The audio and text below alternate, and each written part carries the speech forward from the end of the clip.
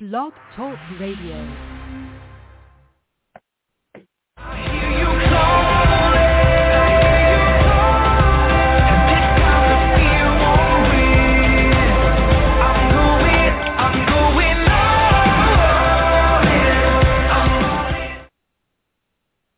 Well, good morning, everyone, and welcome to Dynamic Word Bible Studies. This is your host, Felicia DeRozier. My lovely co-hosts, they look so bright and cheerful and bushy-tailed today. It's so early. It's so early. We're a homeschool family. They're like 9 a.m. So this is my daughter. Hi. What's your name? Oh, yeah, my name's Mariah. That's Mariah Broom. She's my daughter. I love her. She might be half asleep this morning. I didn't even get my second breakfast this morning. No second breakfast? Are you a hobbit now? Okay. And this is my son? Cross, who's also half asleep. Cross, who's also half asleep. We are joined today by our marvelous guest, and that is MaryJane Eicholz. Welcome, MaryJane! Woo! Thank you for having me. I've been up since 6 o'clock this morning, so. It's been an unholy hour. So she's laughing at all of us because, like, we're all sitting around here with bedhead. Actually, I have an appointment after this, so I don't quite have bedhead, but pajamas are still in order. So, wait, so there's a party. It is a pajama party. There's a 6 a.m.? There is a 6 a.m. I'll wake you up sometime so you can experience it. No. Fall right back. So, guys, right now we're going to head to commercial break. You know how this works. We want to do the commercial break before we get into everything. We'll tell you more about MaryJane and about our Bible verse when we get back in about 3 minutes. Thanks, guys. We all know that times are tough and things are really expensive right now. So why not save a little bit of your wallet as well as the landfill? Marty.com carries high-quality products at low, low prices, sometimes up to 70% off of retail. I just got a wonderful package of beef jerky for 1 cent sent to my house through Marty.com. Marty.com offers high-quality products at discount prices. Why? Well, sometimes products are seasonal or overstocked or packaging just changes. It's still great quality food, but it's going to end up in the landfill if we don't find some way to distribute it. And leave that to... Hey everyone, Proof here again. I want to let you know that you want to protect yourself against this upcoming food shortage that's about to happen. I know with all this COVID stuff that growing your own food is going to be extremely important right now. So I want to introduce you to my friends over at groundwithagarden.com, and you can get yourself hooked up with a vertical garden that you can grow inside or outside of your house. So if you have a back patio or you don't have room outside, you can grow in either way. And I have a bunch of stuff growing on mine. I have pictures to share. I love this thing. This is the best garden and most successful that I've ever had for gardening for my own self. So let me give you the website again, groundwithagarden.com. That's groundwithagarden.com. Have you looked at the price of Bitcoin lately? Cryptocurrencies are the hottest financial investment right now. Well, what if you can get free Bitcoin fractions by having an app on your phone or PC? Introducing Lolly, a website that rewards you with free Bitcoin pieces with your online purchases. You purchase from one of thousands of companies like Chewy, Old Navy, Groupon, and others. You get a % of your purchase back in Bitcoin. Use my link on freedomizerradio.live or find me on Facebook for your special link to get started. Lolly, earn free Bitcoin while you shop. All right, guys, and welcome back to Dynamic Word Bible Studies. I'm your host, Felicia DeRozier. Co-host, my daughter, Mariah, and my son, Half asleep Cross. half asleep Cross. He's That half means asleep I'm the cool today. one today. Because he's half asleep. He can't poke at you. All right. You're too weak. Half asleep, I could still beat you in a cool contest. Wow. Shots are fired. Okay, it's too small of a bed for you guys to be doing this. So once a week, our bedroom becomes a radio station, and we hold Bible study here because why wouldn't you?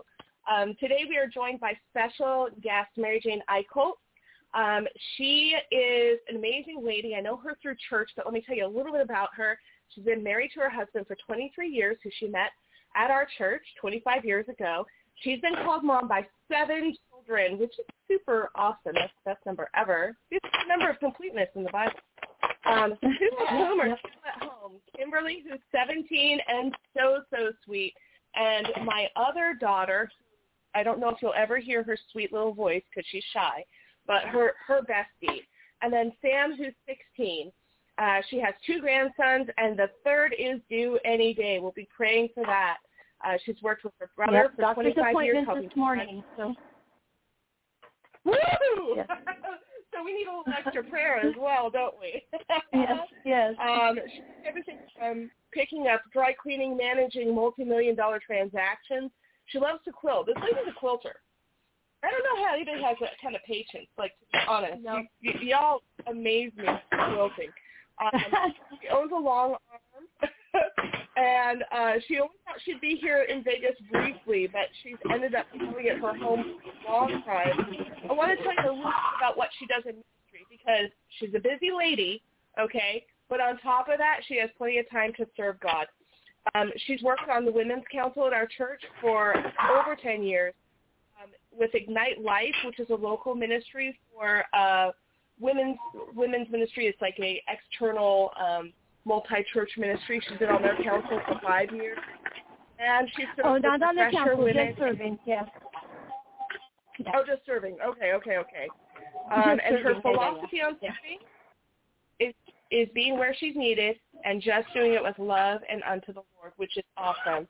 Thank you so much for taking time, and she's really taking time in her very busy day to join us. So we're so glad that you're here. It's a crazy day. Thank you. It's a crazy day. She's on her way into work, but she's here for Bible study, which is amazing. Does anybody want to pray for us before we get started? I prayed last time, Raya. You prayed. Oh, Raya's turn. Let's go. Lord Jesus, thank you so much for everyone that is tuning in today, and for those who are not able to tune in right now. We pray that they just get blessed when they hear the recording. Thank you so much for MaryJane setting aside time to be with us and to share her wisdom and your word. Help us to not get in the way of what you want to say today, Lord. Let it be your words and your words alone. Protect our brothers and sisters in front, behind, and to the side of us. In Jesus' name we pray, amen. Well, let's pray for that doctor's appointment. Yes. Everything goes well. Let it be a healthy baby and that nothing goes wrong, please. And put your hand on that in Jesus' name. Amen. Fantastic. Well, we're going to go ahead and get started. And MaryJane, I know you have the notes, so if you find any place that you just want to augment and add to, we want you to add to this sort of thing. But let's read Scripture first. Today we're going to be in Romans 5, 1 through 5. So if you have your Bible out, feel free to follow along. Therefore, since we have been justified by faith, we have peace with God through our Lord Jesus Christ. Through him we also have obtained access by faith unto this grace in which we stand, and we rejoice in hope of the glory of God. Not only that, but we rejoice in our sufferings, knowing that suffering produces endurance, and endurance produces character, and character produces hope, and hope does not put us to shame, because God's love has been poured onto our hearts through the Holy Spirit who has been given to us. That was Romans 5, 1 through 5. This has always been a mouthful of a scripture for me, so this was actually a really, really hard lesson for me to go through and write. But I think that I got some clarity on it, and I'm really excited to share it. We're Romans through Romans. We're Romans through Romans. We're making some progress now. Like, it felt like we would never get anywhere that first, 4 episodes where we were all in the first chapter. So we can be assured that being at peace with God has benefits, and that makes the hardships in this world more meaningful. I think that we kind of feel like we play hide and seek with God when we're unsure of his character. It's one of those things where if we feel like he is this mean and foreboding disciplinarian type of a God, we want to hide our mistakes and hide our shortcomings from him. But God's not like that at all. God is that loving, kind Father that we can run to who wants to help us through things. And now we have acquired peace with God through Jesus. So let's figure out what we can experience now that we have peace. It's said over and over again that we get saved, and people just tend to promise us that now life is going to change or just be different or just be better. Have you ever heard that? I remember I literally heard when I got saved, now your life is going to be so much better. And it, like, super wasn't. It was, like, worse. So I was in a non-Christian household where me becoming a Christian actually caused some conflict between my father and I. And so it didn't get better immediately, like it didn't, but I didn't walk through things alone. So we walk out renewed, but we walk into the same world where we were before we got saved, and those same problems and the same pain. Life continues to be hard, and sometimes our newly found faith can add to the challenges where we were already facing new convictions and naysayers and just the trauma that goes along with the world. We can become disillusioned with the Christian life very quickly. So the storms in life do not supernaturally calm down. So what is it that we can actually expect this newfound peace with God to bring? Do you guys have anything to add yet there or anything? No? Okay. MaryJane, did you have anything you wanted to pop in? No, I just thinking about that newfound peace, which stays with you. Going through some trials right now myself, and it's like I'm just amazed at the peace I have walking through it right now, and just because I know God's character, like you were saying, I know who He is. Right. A lot of times it can feel like you're like free falling through the world, right? There's all this challenge and trauma, and you don't feel like you have an anchor. Suddenly you know that God is present and He's with you, and it makes it a little less scary. So let's talk about what peace with God really is, okay? We've established that before salvation we stand as rebels against God's kingdom. Much of our existence on this earth has revolved around our feelings, our perceptions in life, and to be honest, the real fact that we were making ourselves objects of God's wrath was probably news to us. We probably just thought we were doing our own thing. And so it's hard for us to perceive that strain in the relationship that we're choosing to ignore. So the peace, what is this peace with God talking about? Salvation brought through the completed work at Calvary justifies our sin, past, present, and future, to God. So I may not have felt that strain in the relationship, but God did, right? I was just ignoring the relationship. Imagine if you have a friend, for example, okay, and you're mad at them, okay, and you just basically put them on ignore. You cut them out of all your photos. The kids don't do that anymore. They edit them out of the photos. But remember, MaryJane, when you and I were young, we'd have to cut them out of photos, right? Cut them out, rip them up, yep. Draw mustaches on their faces, yep, the whole thing.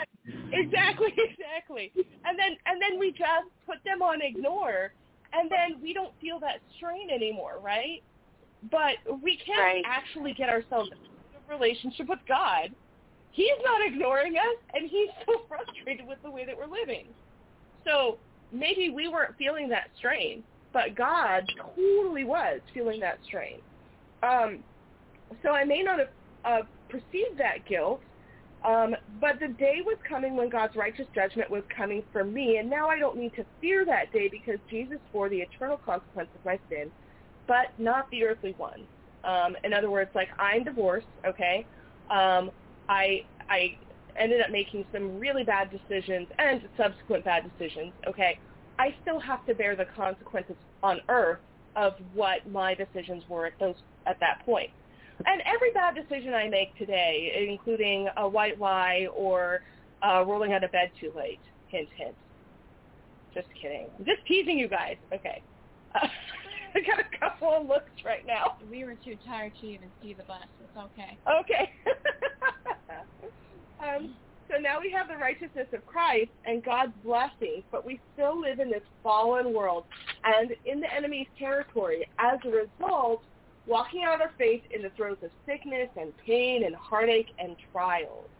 John 16:33 even says so much right out of the mouth of Jesus. I have said these things to you, that in me you may have peace. In this world you will have tribulation, but take heart. I have overcome the world. I think we expect for the world's condition to magically change because we're at peace with God, but it doesn't. We were brought up in this basically enemy territory. Until we go home, this is where we are. And so the attacks of the enemy are still the same. The results of sin are still the same. Pain, sickness, sorrow, tribulation, and trial. And sometimes it can even become worse because of the fact that, we now belong to Jesus, right? Right. So here we are trying to thrive in Satan's playground. Before we joined God's team, the world was even a little bit friendlier, but now things are different. We do people a disservice when we represent the gospel as making the difficulties in life easier. Here Paul is telling us what we can actually expect in this new and peaceful, righteous relationship with God. And the first thing is grace. Okay? Grace is really important because I'm going to make all sorts of mistakes. Like, I'm still in my sinful flesh. My mind is in the process of being renewed, and I have the mind of Christ, but there's this inner struggle between me and the mind of Christ, right? And so in the meantime, I'm still going to mess up, right? But God loves us. He forgives us. He helps teach us through those things instead of, getting frustrated with us. I'm going to pause for a minute because I want to make sure everybody gets a chance to say stuff if they have insights to share. How about you, MaryJane? You got anything? No, I was just going to say that concept of grace is one that has served me well as a parent also, because understanding what God has done for me, through his son, and just being able to extend that grace to my kids at times when they have totally messed up makes all the difference in the world. And, I think having children really helps you understand God's love, what he did, and why he did it. That's, Yeah, I thoroughly agree. Now, of course, I have children here, and they don't necessarily understand that because they're still the ones receiving grace, right? How do you think that it goes for you guys living under my household, for example, when I would get just really mad and maybe I'm stealing my anger and I'm yelling at you or whatever versus when I'm extending grace to you? The grace is more effective, honestly. We tell our friends all the time, it's not when you yell when you're scary, it's when you're talking to us quietly. Then you're under control. I'm not justified by you being angry at me anymore. You're coming to me calmly and rationally, which shows just how much in the wrong I am. And then if you're yelling at us, we're like I said, we're justified. Oh, well, it wasn't that bad. She's just losing her cool. It's her in the wrong. So if you're coming to us being like, hey, this was wrong, and A, B, and C, we're like, we're so sorry. We're sinners. We're sorry. They're both sitting here laughing. I'm not much of a yeller, am I? No. Because it doesn't work. Also, earlier on one of the other radio shows, Mom was like, so if you do something wrong, do you want me to be just or graceful to you? I'm like, well, graceful. And she says, but if your sister does something wrong to you, do you want me to be just or graceful? I said just. Right, because that's really the way that we are. We've been seeking this grace all this time. Like, we didn't understand we were violating God's law. But once we understand there's a God, and he has a law, and he has a way of doing things, and we understand we're in violation of it, that's a very scary thing, right? And we want graciousness for us, right? But then, of course, we do want justice for everything that's done wrong against us, right? That's why we're supposed to forgive those who do wrong to us. Man, it's a hard teaching, right? So, go ahead. Go ahead, MaryJane. Oh, yeah. No, I was just thinking, the verse that I always call it Pastor Greg's favorite verse, pressed down, shaken, double measure, that's what we get from God, and that's what we're supposed to pour out onto others. Right. A full measure. Do you have that verse handy? She says, no, I don't, but I can get it handy. a full measure, pressed down, shaken together. There was all sorts of wonderfulness to that verse. Yeah. I always call it Pastor Greg's verse because he had said it more times from the pulpit than probably any other scripture. Yeah. And I'm driving. Which would make you have it. It would make you think we have it memorized. That's okay. We've got it. It's Luke 6:38. Give and you will receive. Your gift will return to you in full, pressed down, shaken together to make room for more, running over and poured into your lap. The amount you give will determine the amount you get back. Yes. So we definitely want to give and give and give. Yes. That's New Living Translation. That's not, I think you usually gave it an NIV. So if it seems unfamiliar, that's why we were reading it off of Mariah's phone. So, so in my heart, like, I want to do all these good things, right? Things that honor God. Right. But more often than not, I mess with my sin. What's crazy to me is when I think about it, like, even when I'm trying to do good things, like, at least 50% of the time, it's still jacked up by my own attitude and by, like, you know, the way that I'm doing stuff anyway. You know, like, I can even want to do something good and it still end up being somewhat sinful. You know? Like, come on. Look, it's all motivations, right? It's motivations. What's your motive? Yes. And you could be doing the best thing for the wrong motive, and it's going to backfire on you. Right. And like, I feel like a lot of times, even if there's just this slightest moment of, like, self-satisfaction out of it, I'm like, oh, Lord, I have to repent. You know what I mean? I was trying to do good, man, but, like, there it went again. So, yeah, I find that all the time. So, you know, I know that the wages of sin is death, and I know that in true justice, that's what I deserve. Even after I'm saved, my flesh is a force to be reckoned with, and God's grace is there. As I learn to walk out my faith, he guides me, restores me, and disciplines me as I grow. Second thing, so the first thing that we got out of this peace with God was grace, right? Mm-hmm. So that we can learn and grow. The second thing was true peace, okay? We don't have to lie. We don't have to misrepresent. We can be honest before God. We may remember in times in our lives when there was a relative amount of calm. That was always just temporary. An eternal peace comes when we walk with God. He can calm the storm of life, but more often he calms me while I walk through the storm. So let's check out Psalms 23, which, like, this is like the most famous verse in the Bible other than John 3:16, right. I think. But I still don't have it memorized, so we're looking it up, right? The Lord is my shepherd. I have all that I need. He lets me rest in green meadows. He leads me beside peaceful streams. He renews my strength. He guides me along right paths, bringing honor to his name. Even when I walk through the darkest valley, I will not be afraid, for you are close beside me. Your rod and your staff protect and comfort me. You prepare a feast for me in the presence of my enemy. You honor me by anointing my head with oil. My cup overflows with blessing. Surely your goodness and unfailing love will pursue me all the days of my life, and I will live in the house of the Lord forever. That's the verse of the day in the YouVersion app. No way, really? Yeah. That's awesome. And I'm gonna assume.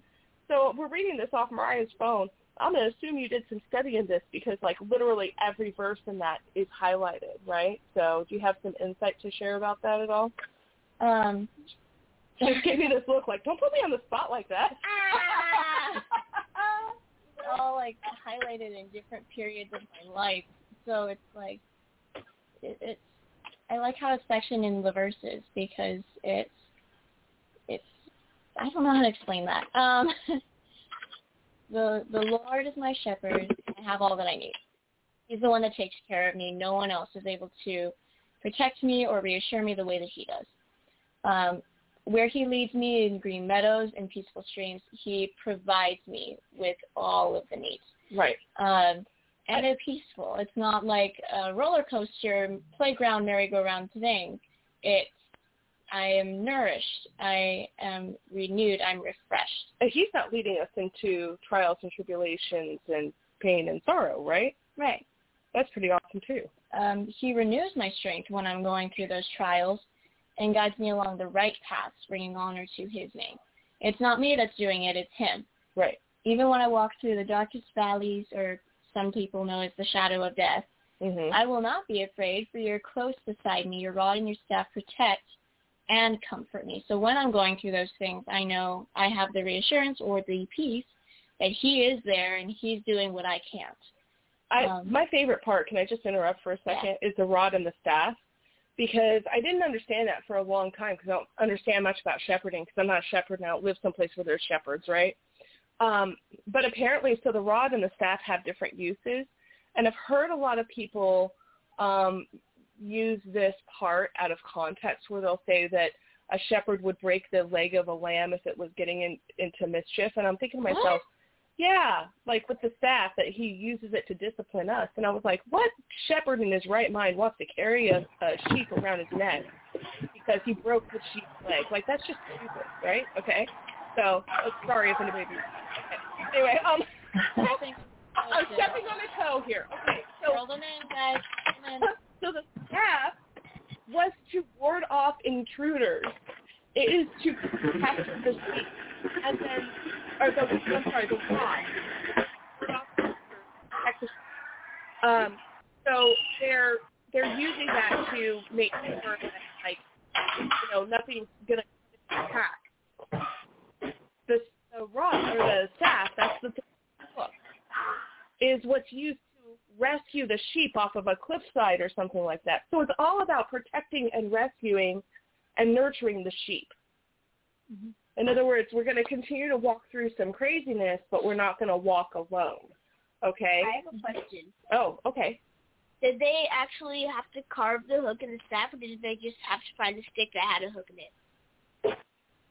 That, I would think they're carving it, but I don't really know. I don't want to say for sure and then be totally wrong. Let's look that up after the show, okay? All right. My favorite is the last two.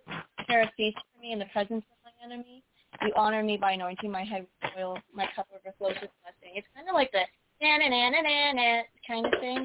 I get a kick out of that. He likes to brag about me and kind of like... brag about you. I brag about you, too. I know, but it's kind of nice.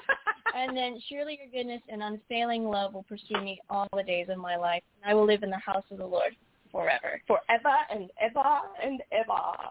I'm going to pop through. I've got 2 more points, but we're running out of time, so I'm going to pop through them real quick. Is that okay?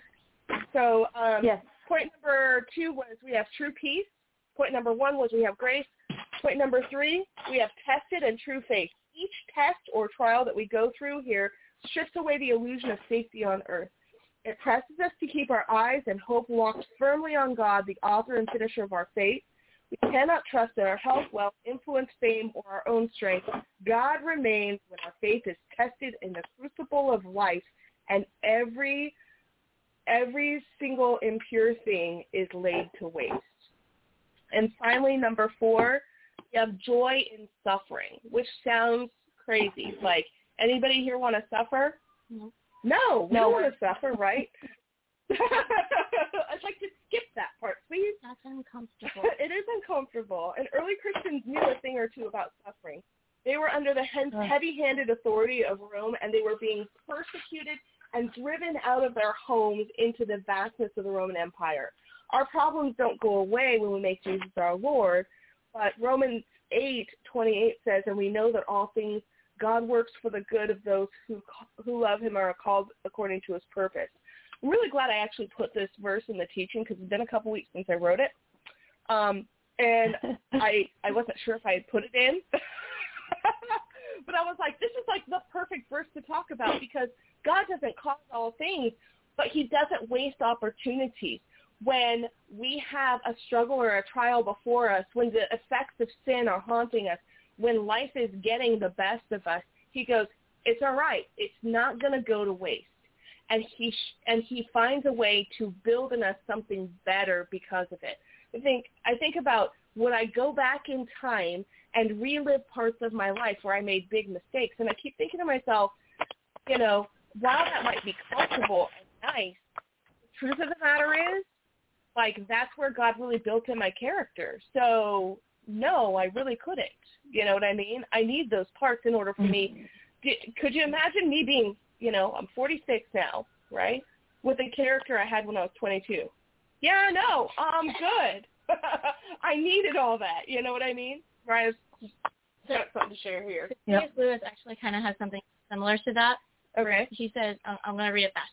Imagine yourself as a living house. God comes in to rebuild that house. At first, perhaps you can understand what he's doing. He's getting the drains right and stopping the leaks in the roof and so on.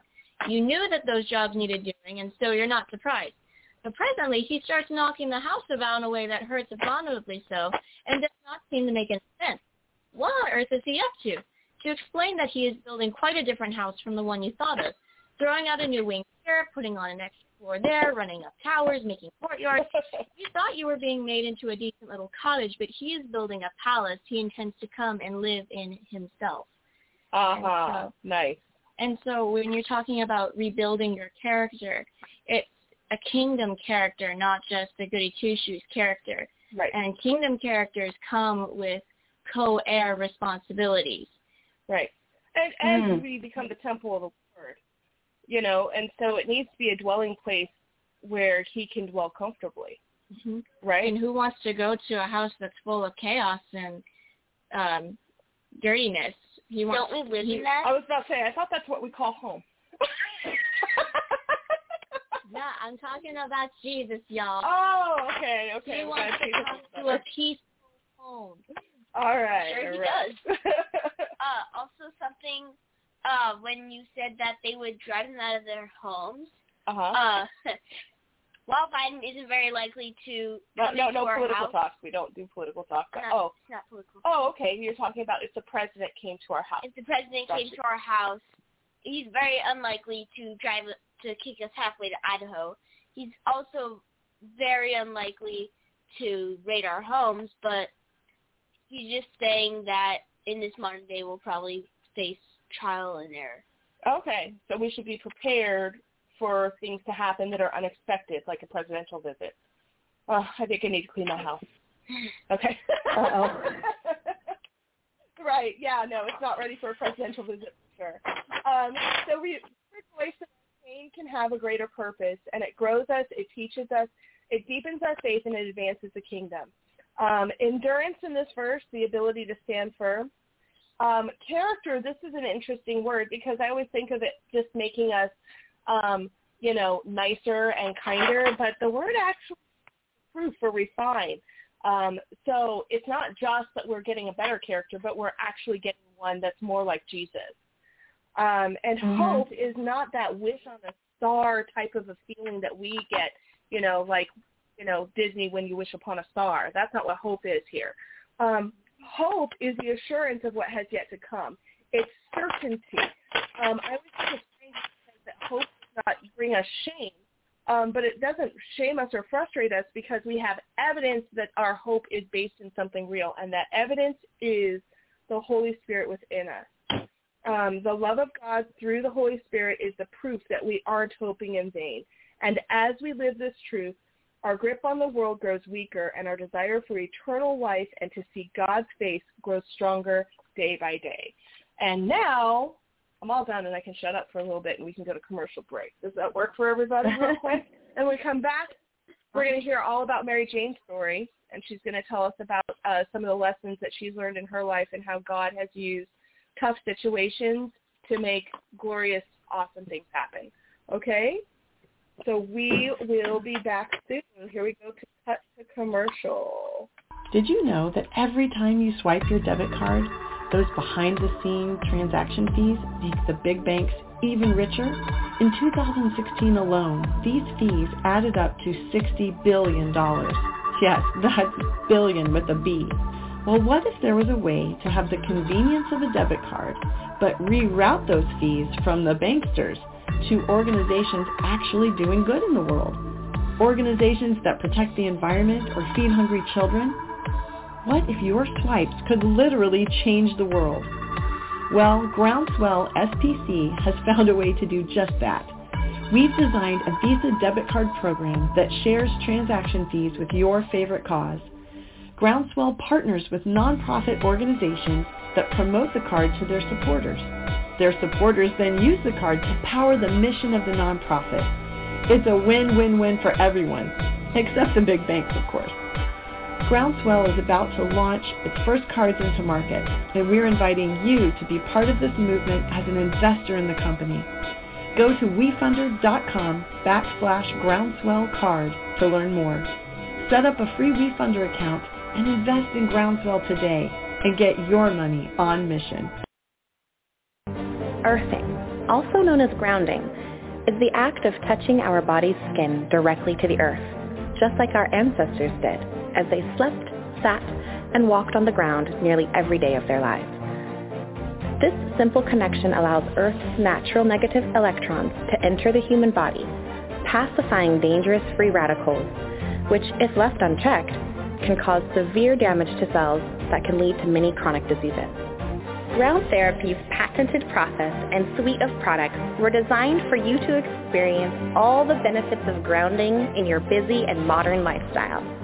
And you'll experience the benefits of grounding within the safety and comfort of your home or office throughout the entire day, just as if you were touching the earth itself.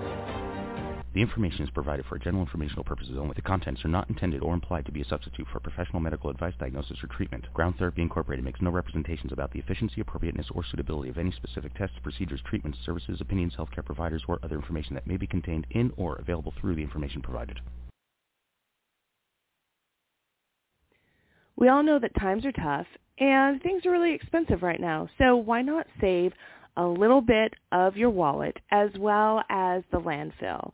Marty.com carries high-quality products at low, low prices, sometimes up to 70% off of retail.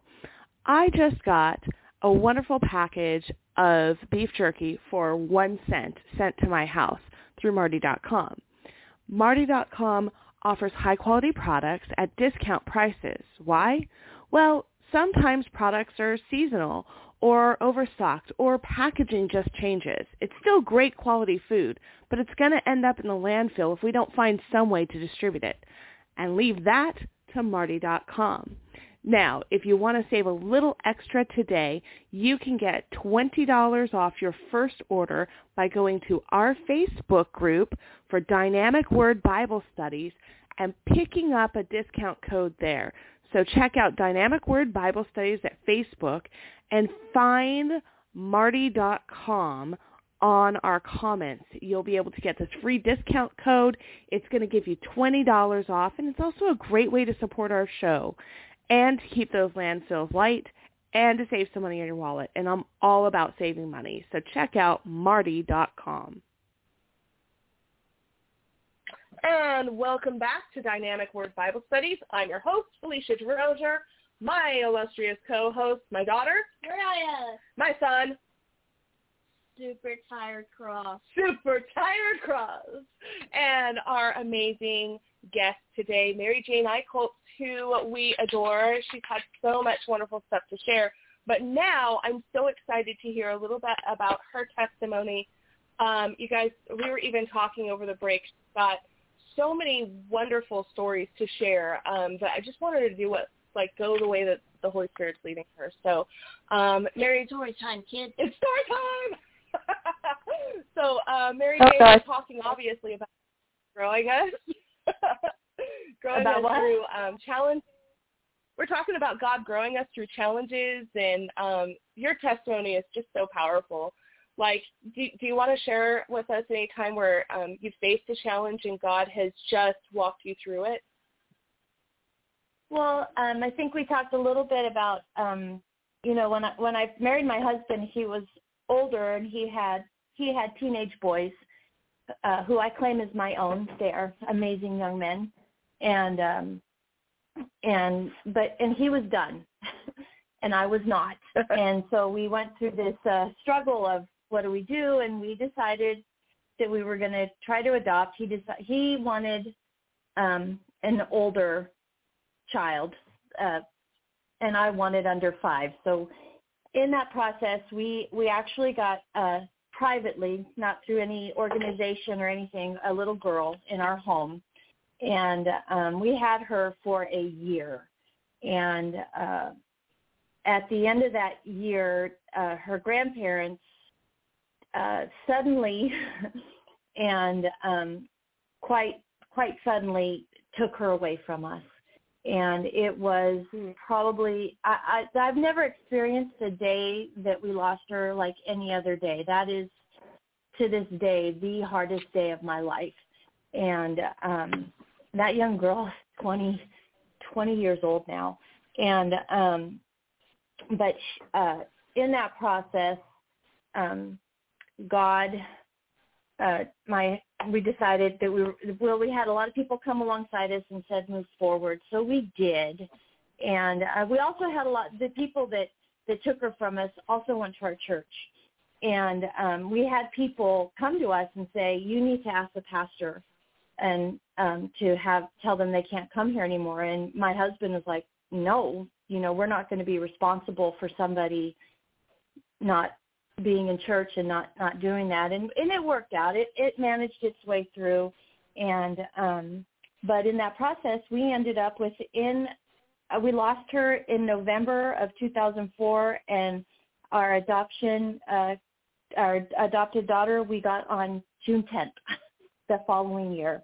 And then our son, wow. we got pregnant at the same time that we were working through the adoption. And at 42 years old, I had my first child, my only biological child, in that following January. So, and we refer to our children as our double portion. God blessed us immensely, and in that process.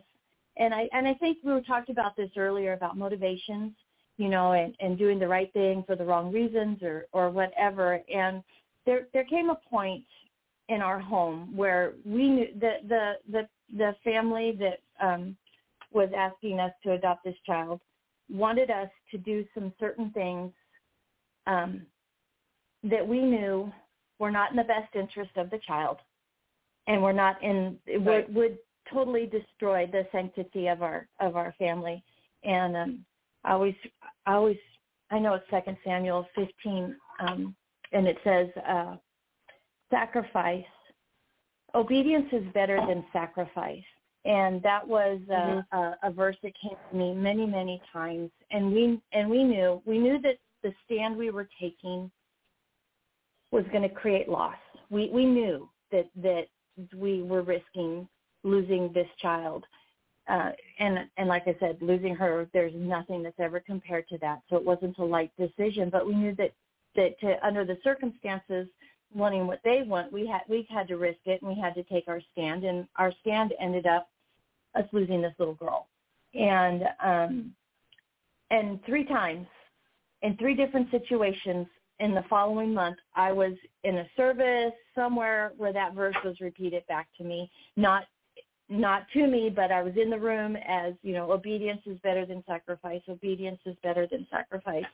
And, we know that this is Samuel talking, I think it's to Saul, you got to do what God says. You got to do this. You can't, do the bad things and then give him all the treasure. That's not what he wants. He wants you to be obedient.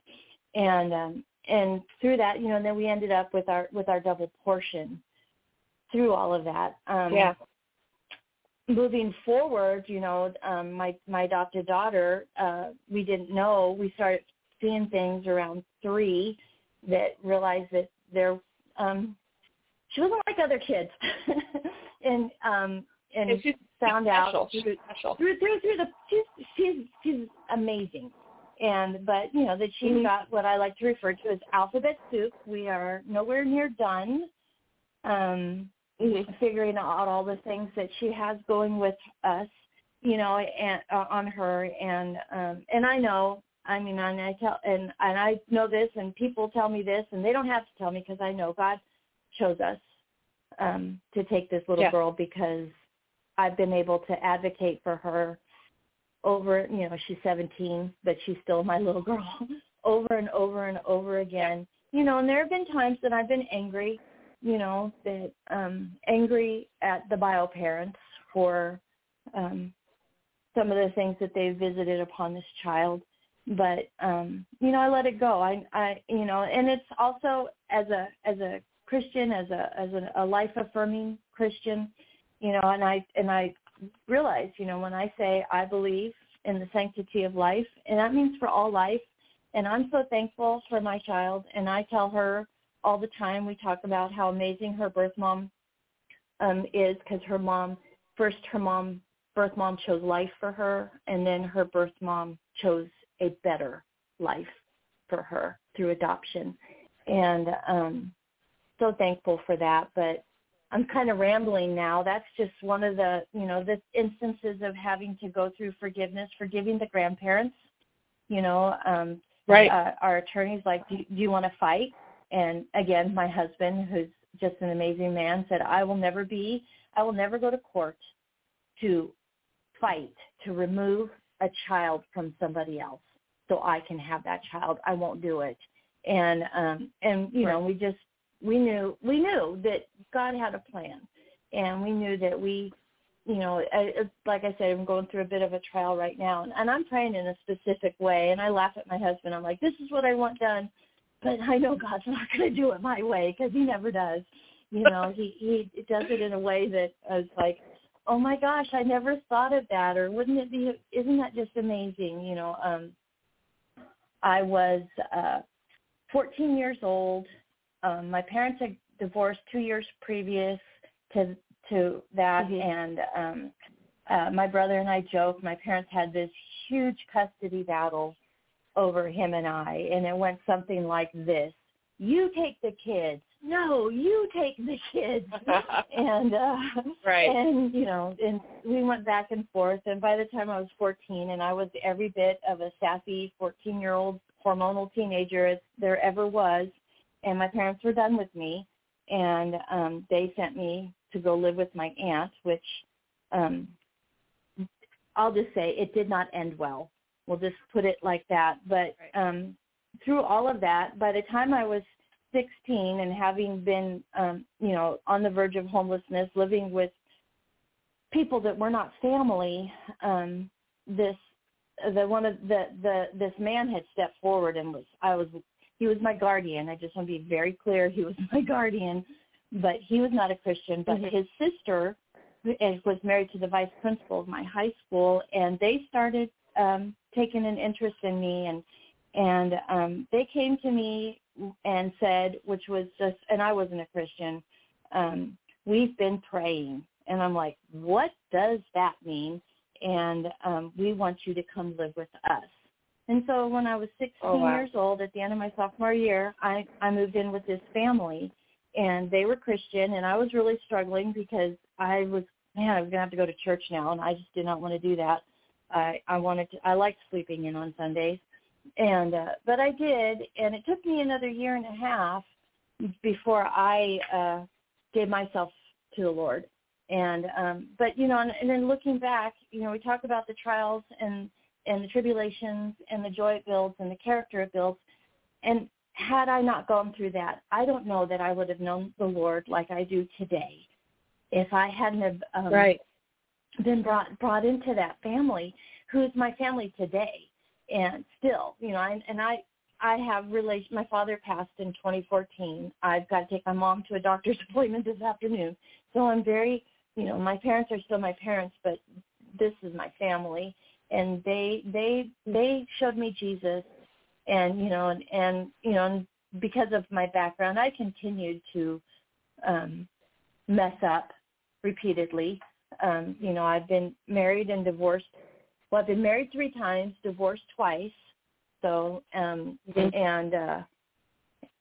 know, and at the end of my second marriage, you know, and I have to say, my first marriage, that husband was an alcoholic, and he was my father, and that was just really, that was a lot of, there was a lot of abuse. I always called he was my 4A husband. He was an addict, an adulterer, an abuser, and an alcoholic. He hit all the spots, and you know, but I came out of that, and when I came to Las Vegas, I came here because my brother was here, and I needed a place to land, and I knew the first thing I needed to do was to be a Christian counselor, and so I started with that counseling process, And I realized, that I had believed a lie from the enemy.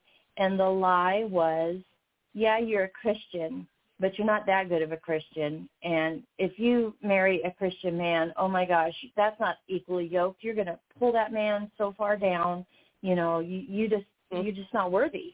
And I believed that. And through this counseling, I remember I realized that was a lie, and I realized that I deserved a Christian man. And then I said to my counselor, I said, oh my gosh, I said, I only I realized that I deserve to be married to a Christian man. I deserve that. I said, but my gosh, here I am. I was 34 years old. I've been married and divorced twice. What Christian man is going to want to have anything to do with me? And my counselor looked at me and she shook her head. She goes, you're right. She said, God could never do anything like that for you. And I looked at her like, what? And she said, why are you putting your God in a box? Why are you boxing God? And I realized, and I did, and I prayed, and I said, Lord, I deserve a Christian man. Send me a Christian man. And it was probably within a week or two that I met Ray, and I met him at church, and he asked me out, and I thought, okay, so this is my first date after being divorced, and we were in the car, and he told me that he had been married and divorced twice, and I went, oh my gosh, this man is not going to judge me. He's not going to look at me like I'm something that I'm not. And, and then I think that's, part of we just never think, God does things for us that we're not expecting, but when we put our faith and our trust in him, and when we walk through those valleys with him, he will bless us in ways that we never thought possible. We've been married for 23 years. I could never be, there's no man on this planet that can put up with me like my husband can put up with me. And there's no man that can continually point me to Jesus in so many different ways. And I'm just so blessed, and I'm so thankful. And God knew what I needed. And, and during this time, my first husband, the 4A, I got a letter in the mail, and he had gotten into the 12-step program, and he had hit that step of apologizing to those that he had harmed. And he had written me a letter. And, and it gave me that moment to reflect. And I told him, I said, first of all, you have to understand, I chose you because I was in an unhealthy place in my life still, and I chose you. So, I own that part of it, and I said, but I put everything else at your feet. But, if that was the journey that I had to take to get to where I am today, I wouldn't want any other journey, as much as pain and just the lowest parts of my life. And, and I think that's the part where, perseverance builds character. Continuing on, not losing my faith, continuing to find ways to build my faith. The first thing I did when I came to Las Vegas was I knew I had to get plugged into a church. I just left my best friend, who was my pastor's wife, and to move here, and I needed to get reconnected immediately. And I went to a Christian college in San Diego, so I knew that I was going to have to travel to a lot of churches till I, found that one. And quite by accident, my brother and I are driving on a late Saturday night, and I drove past this church where I saw this big, beautiful, lit up incandescent like cross on the building, and it was Cornerstone. And I looked up. I needed an early service because my dad was coming into town the next day, and they had one. And I walked into that church, and I knew that was my home. And they actually helped me find my Christian counselor. But it was those things, those steps that I could never have imagined. Did God want me to be married and divorced twice? No, I don't believe that. But I believe that he took every free will choice I made, turned it into good, and built my character and created in me a person who loves the Lord, who trusts God through everything, losing a child, more children,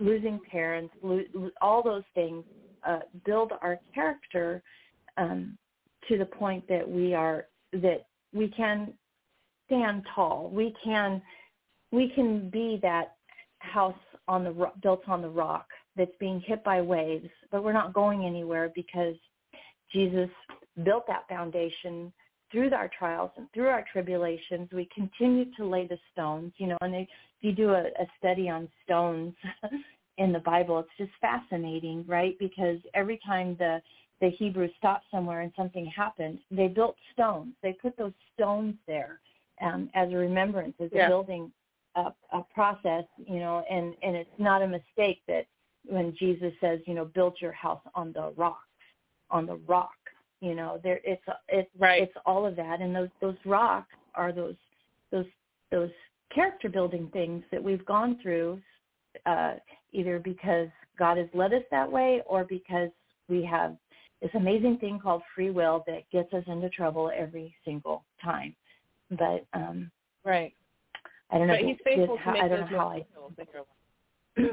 He is, and he's faithful. When we get into the middle of our mess and we stop and we cry and we're like, the Jews did it all the time. The Hebrews, oh my gosh, we found ourselves in, again, under siege again, being occupied again, and turning back to the Lord. And God is faithful. He's faithful over and over again when we turn ourselves around, and that's why I think forgiveness fits into that, because my God, how many times do we break our God's heart by the choices that we make and the things that we do, and willfully sometimes stepping into arenas that we have no business being in, and God doesn't say, that's it, I'm done. I'm not going to forgive you again, and so it teaches us that, God does that, and I've lived a better life because I can forgive. And I understand what that forgiveness means too, right? Because it doesn't mean, I have notes. Forgiveness it's letting go. It's freedom. It's removing yourself from the toxicity that is around you. It's allowing yourself to move forward. It doesn't come with shame, and it doesn't come with guilt, and it doesn't come with regrets. You own what is yours, and you realize you've been made new. And I think sometimes our society gets it wrong, and they think that forgiveness means, well, that means I have to be a doormat now. I have to let this thing or that person, back into my life. No, you don't have to allow it again. And you don't have to be a martyr. You don't have to walk around saying, I've been offended, I've been wounded, I've been hurt. It's never having to hear the words, I'm sorry. Sometimes we forget to say those words to our Father. I'm so sorry. I should have never got myself into this mess. We say, Jesus, Jesus, help me now. And so we get hung up on needing to hear, people coming to us and saying, I have offended thee, and I lay myself before you, and it's Ephesians 4:32, be kind to one another, tender-hearted, forgiving, and I try to do that. I have had, I'm going to be 60 in February. I've had a lot of people hurt me in my life, some intentionally, some not so intentionally. And, and it's just, I don't want to live in that hurt. I just don't. And I don't want to live. Yeah. And I don't want to live with, oh my gosh, I can't go there because somebody else might be there. And I want to live with the freedom that I have in Christ in all things. Right. And that means that I can be in the presence of people that have hurt me horribly. My second husband, he had 2 little girls when I married him, and their mom was completely out of the picture, and I was their mom. And the oldest child, and she's 37 now, I have, she's still in my life. And I've had to have her father in my life because she's in my life. And, and it's like, it would be awful if I couldn't have, it's like I don't have them a great deal in my life, and very, very little now that she's older, but she lived with me and my current husband for a while. And so, it's like I knew that I needed to take this girl, and I knew I was going to have to deal with him, and it was okay. I moved on. But freedom is being able to be in the presence of your enemies and being okay with that. Mm-hmm. And, and I think that's, and what is that? In the Psalms, I'm going to say the wrong one, but the one you read at the beginning, in the present, you were with, and that's what forgiveness is. Yeah, it's being able to. Table, he nourishes. Yeah. So if you can believe it, we're actually going to have to stop for a minute and cut to commercial break, because that's it for that second segment. I did tell you it moves along a little faster than you think it does, right? Before we go, I'm going to tell you, I took some notes because I know at one point you said that you felt like you were rambling, and I want to assure you that you weren't. I wrote down 3 really powerful lessons that I got from your amazing testimony, and I'll share them once we get back from commercial break. But before we go, I just wanted to tell you 2 things. First of all, I wanted to say that I was really blessed and touched by your testimony today, and I love the way that it puts skin on what the Bible teaches. Like, it brings what the Lord is saying to us through that love letter that is the Bible, and it makes it real, and it shows us that it lives and breathes, which is amazing. And then I have to say, I know Ray, and like my husband, has never been on the show and maybe never will because he works during this time. They have something in common, and that's that I think that they're really bright lights within our church.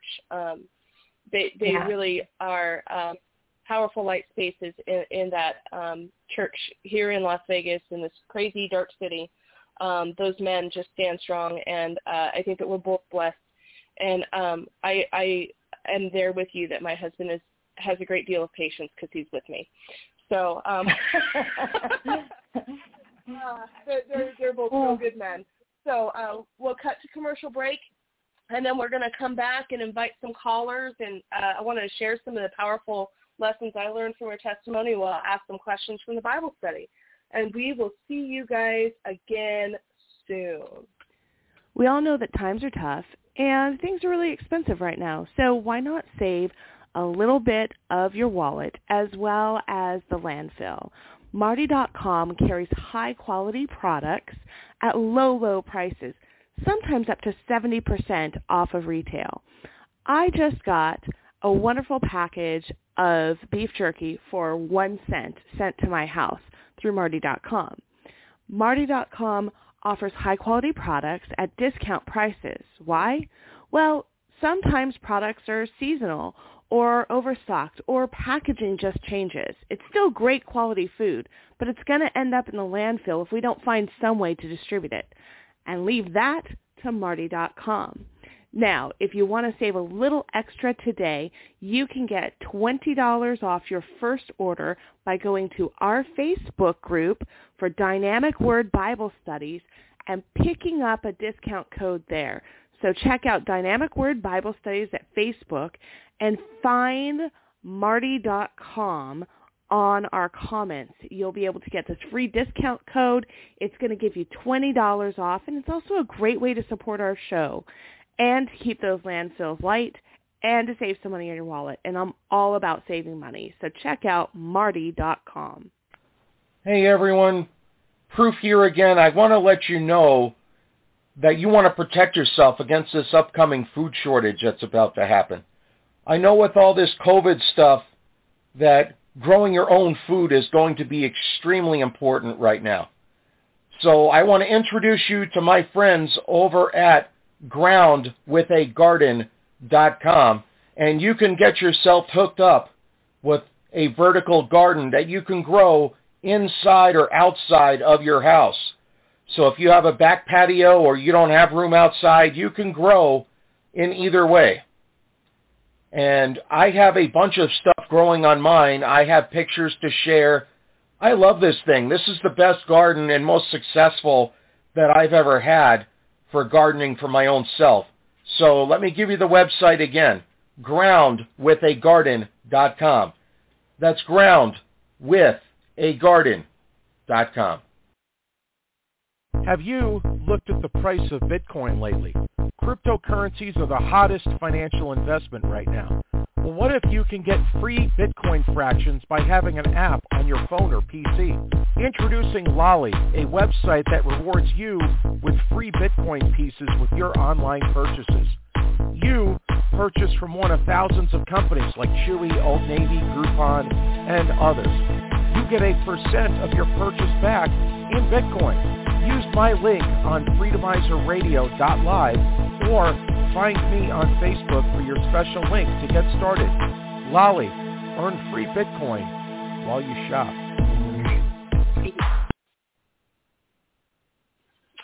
And welcome back to Dynamic Word Bible Studies. We always intro just in case somebody's joined us in the middle of the show.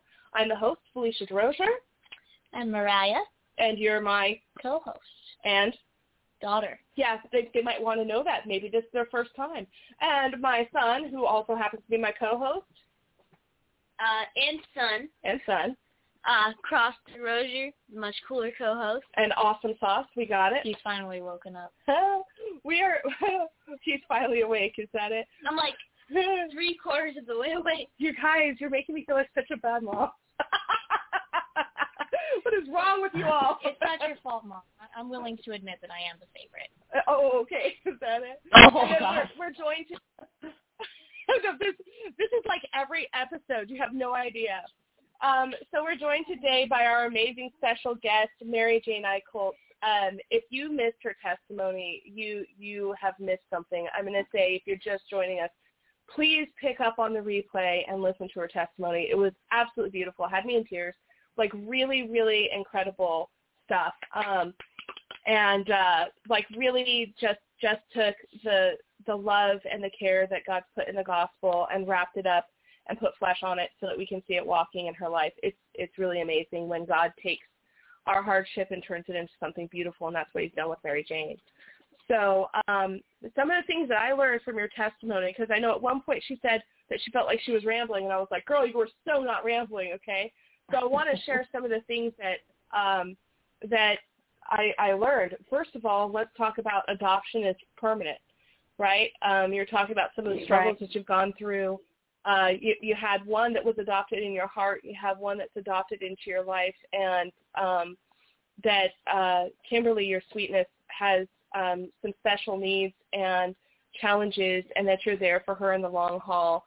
And forgiveness is a daily practice. And I know this because, like you, I've been divorced twice through some very bad situations. And every once in a while, a new circumstance comes up that requires you to revisit that forgiveness and to release that person to allow yourself to have freedom. So that was amazing. God's hand is evident in every hardship in life if you seek him and turn to him. And I think that your life is a loud testimony to that. Like, honestly, just showing that God's hand is evident in every turn. And that God can see us through doing the right thing, even if doing the right thing causes hardship in our earthly circumstance. Those were a few of the lessons. Did you guys catch anything else there? I really like the obedience over sacrifice part. Because, again, like you said, everybody thinks that when you become a Christian, life is sunshine and roses. And it's really not. You have to choose to be obedient all the time, even if that means, like what MaryJane said, we're choosing obedience even at the cost of losing somebody important. And that is so hard. Right. It's like, it's like going to hurt me a lot, and it's like intentionally wounding your heart But that's not the point. The point is to be obedient and have that renewed heart. But gosh dang it, that hurts. Right, but truly God brought her this double portion. Really did. And both are amazing kids. I don't know Sam as well. He's such a great kid, but I don't know him as well as I know Kimberly, because Kimberly is my 14-year-old's like bestie. So in fact, we have to talk about a birthday party later. But yes, because I don't want to miss it this time. Right, she's going to be wanted. But truly a double portion of blessing. Those kids are an amazing legacy to you. And Sam is such a great kid, and he's a servant of the Lord and has this just wonderful heart to him. And, of course, Kimberly is just a treasure. And so to see God richly bless you, and let's be honest, it's because of your obedience that he did. Because Kimberly would not have been in your life had you adopted this other little gal. So, so amazing. Powerful testimony. I hope that people are broadly getting to hear it, because I really feel like it's the kind of powerful testimony that shows that, yes, we have regular lives, and we have challenges, and we have sorrows, and we have trials and tribulation, and through it all, God shows himself faithful. And that's it. That's why we're here, right? Right. So let's talk about some questions. Let's talk about some questions here from the Bible study itself. Yay, Mom's world famous pointed questions. Apparently, sometimes when I write the questions, I write them to myself, and they're a little bit too harsh for me to be throwing at other people. So they're like, thanks, Mom. Okay. So how do we treat God when we fall short? Do we treat him as a loving father or as a stern taskmaster? If one of the callers wants to call in and answer that, now's the time. That's right. Let me give out that phone number. So the guest call-in number is 319-527-6208. Remember to press 1 if you actually want to talk to us. You can listen in on that line anytime. But that is 319-527-6208 if you would like to call in. I'm going to say, and this may actually give my two children who are both grumbling about this question a little bit of hope. And that is that I feel like my perspective on how I treat God when I fall short has changed over the years. I think when I was young, I came to Christ when I was 16. I started going to church when I was 19. So I was pretty young. And I do think that I felt like I was going to be in trouble. Right? I'm always going to be in trouble, so I've got to hide things, and that does no good. God knows anyway. So it is street Genesis. Literally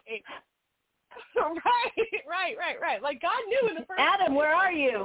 Where are you, Adam? Right. Like he knew. It was for Adam to check the state of his heart, right? Like God knows, so there's no point in hiding it. But I think that now I can finally come to a place where I can say that I come to the Lord and I open up my heart and I open up the ugly and I go, look, this is what I found, and I need you to help me get rid of it.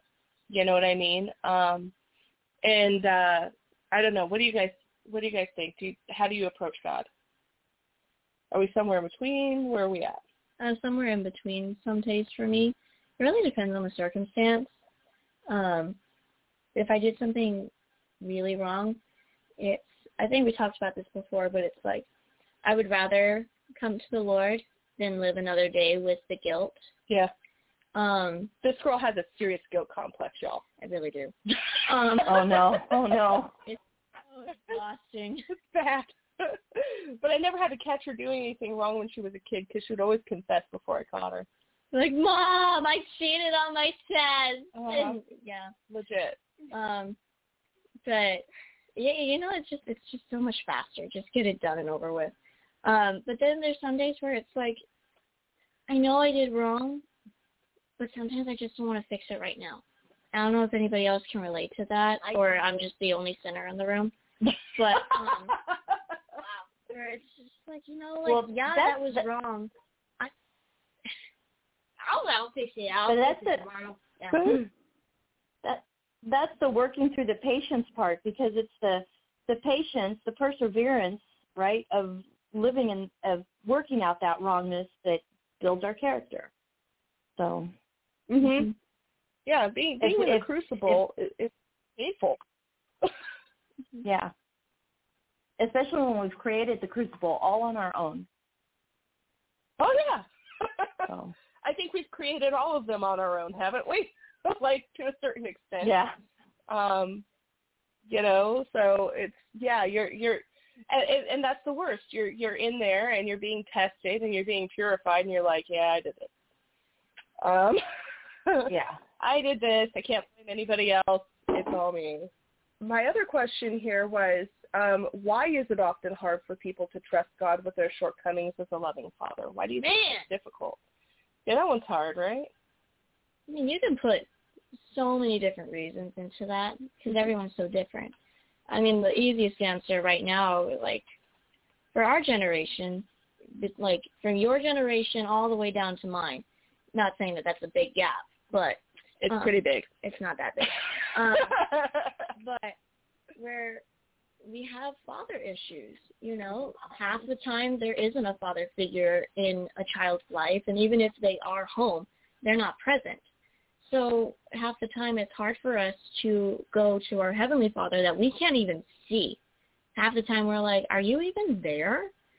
When our own earthly fathers sometimes aren't even present with us in the room, let alone in our lives. So it's hard for us to trust a Heavenly Father who actually likes us when our own earthly fathers disband us or, like, don't even see us worthy to look at, have a conversation with. So it's hard to build that trust.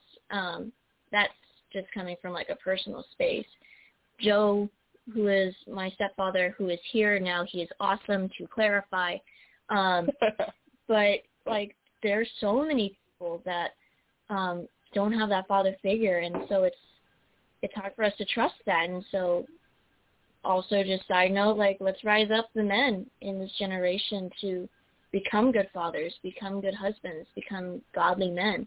Right. They need encouragement just as much as us ladies do. And if their fathers are gone, who's going to teach them to be good fatherly figures? Let's raise up the men. Right. And to the point, like, and I often make this observation to you guys as my kids, is that, you know, adults are human too. So we've only got what we've got at the time, right? We try to give the best that, hopefully, we try to give the best that we have. Now, your experience was dealing with absenteeism and abandonment, but not everybody even has that. Some people have harsh taskmaster-type fathers. So even involvement can be brutal with your relationship with God if basically your earthly father isn't representative of our Father in heaven, right? And so the hope is that you have this loving, tender Father, you know, who's able to be that and is present with you. But when you haven't, that can sometimes twist how we look at God, right?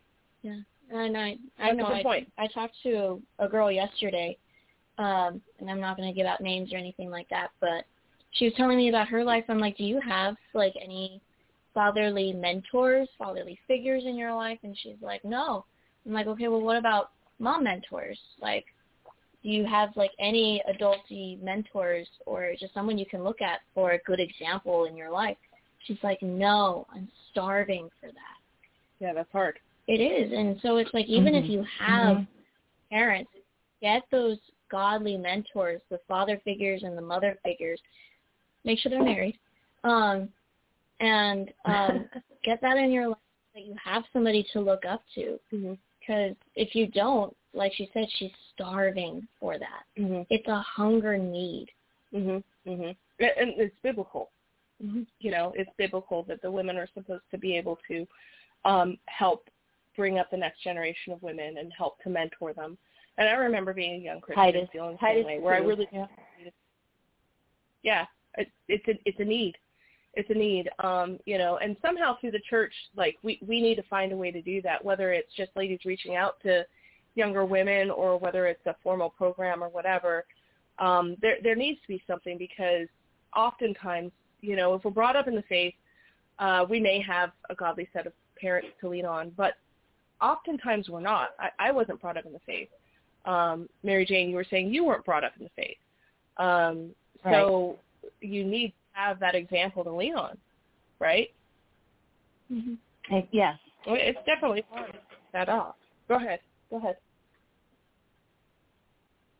Well, I think also we need to, in that vein, look at opportunities. I do mentor a few, and mentor more like as in just have a relationship with women that are in their early 20s, and it wasn't anything I thought out, but it was just that I was there under certain circumstances, and now I've created a bond, and I'm able to speak into these young women's lives. They're able to talk to me, and they have, amazing Christian families that they come from. But again,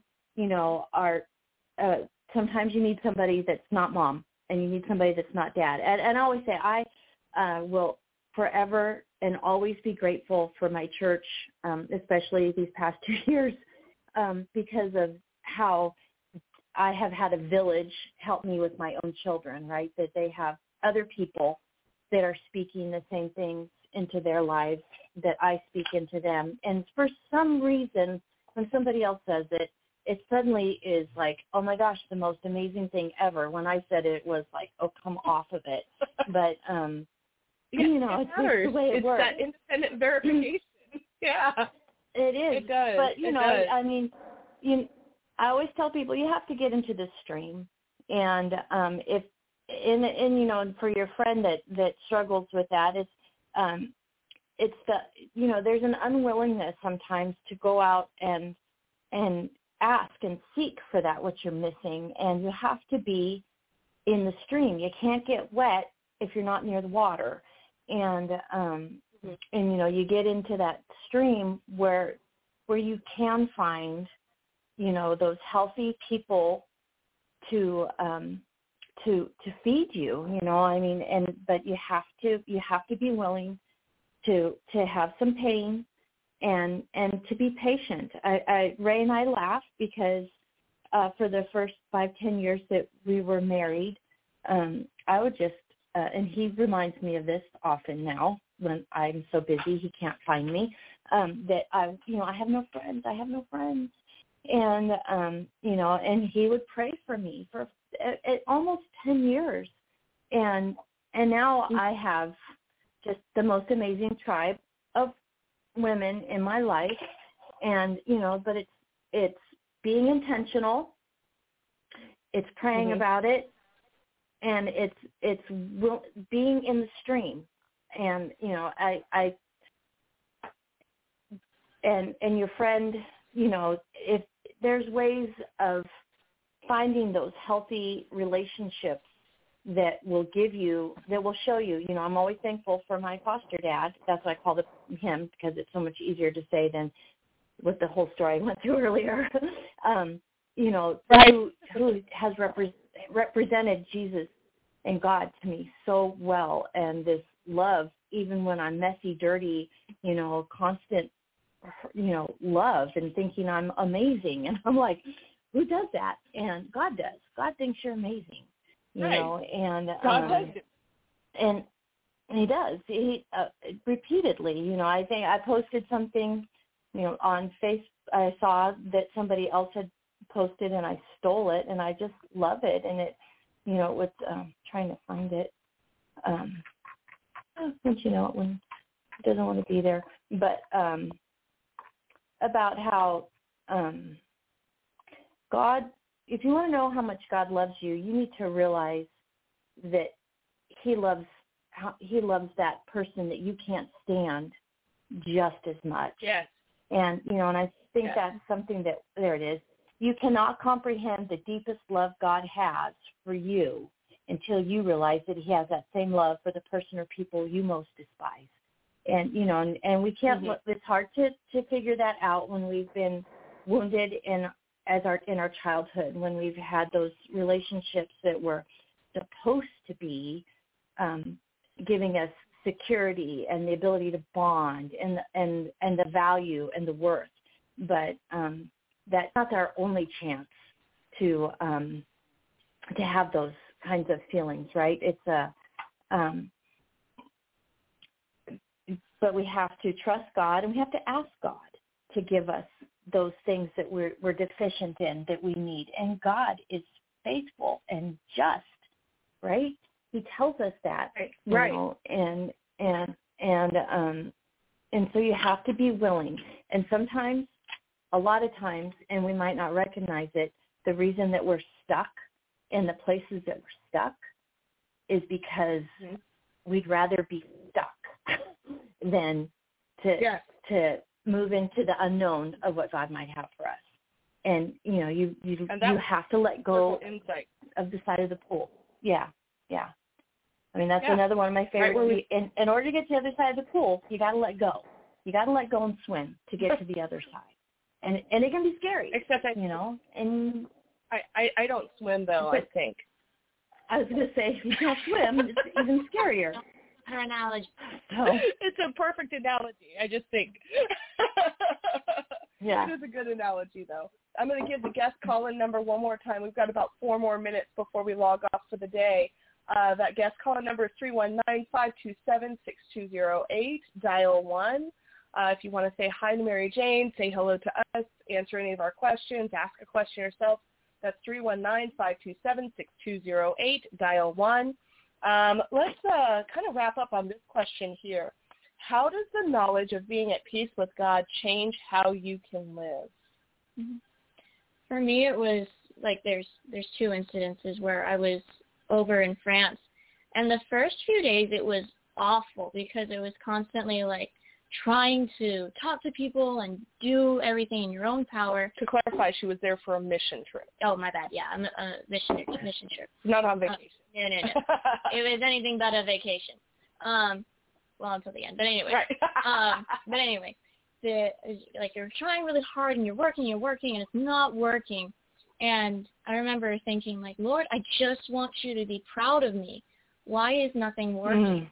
And God being like, I'm already proud of you. Stop. Right? Cool your horses here.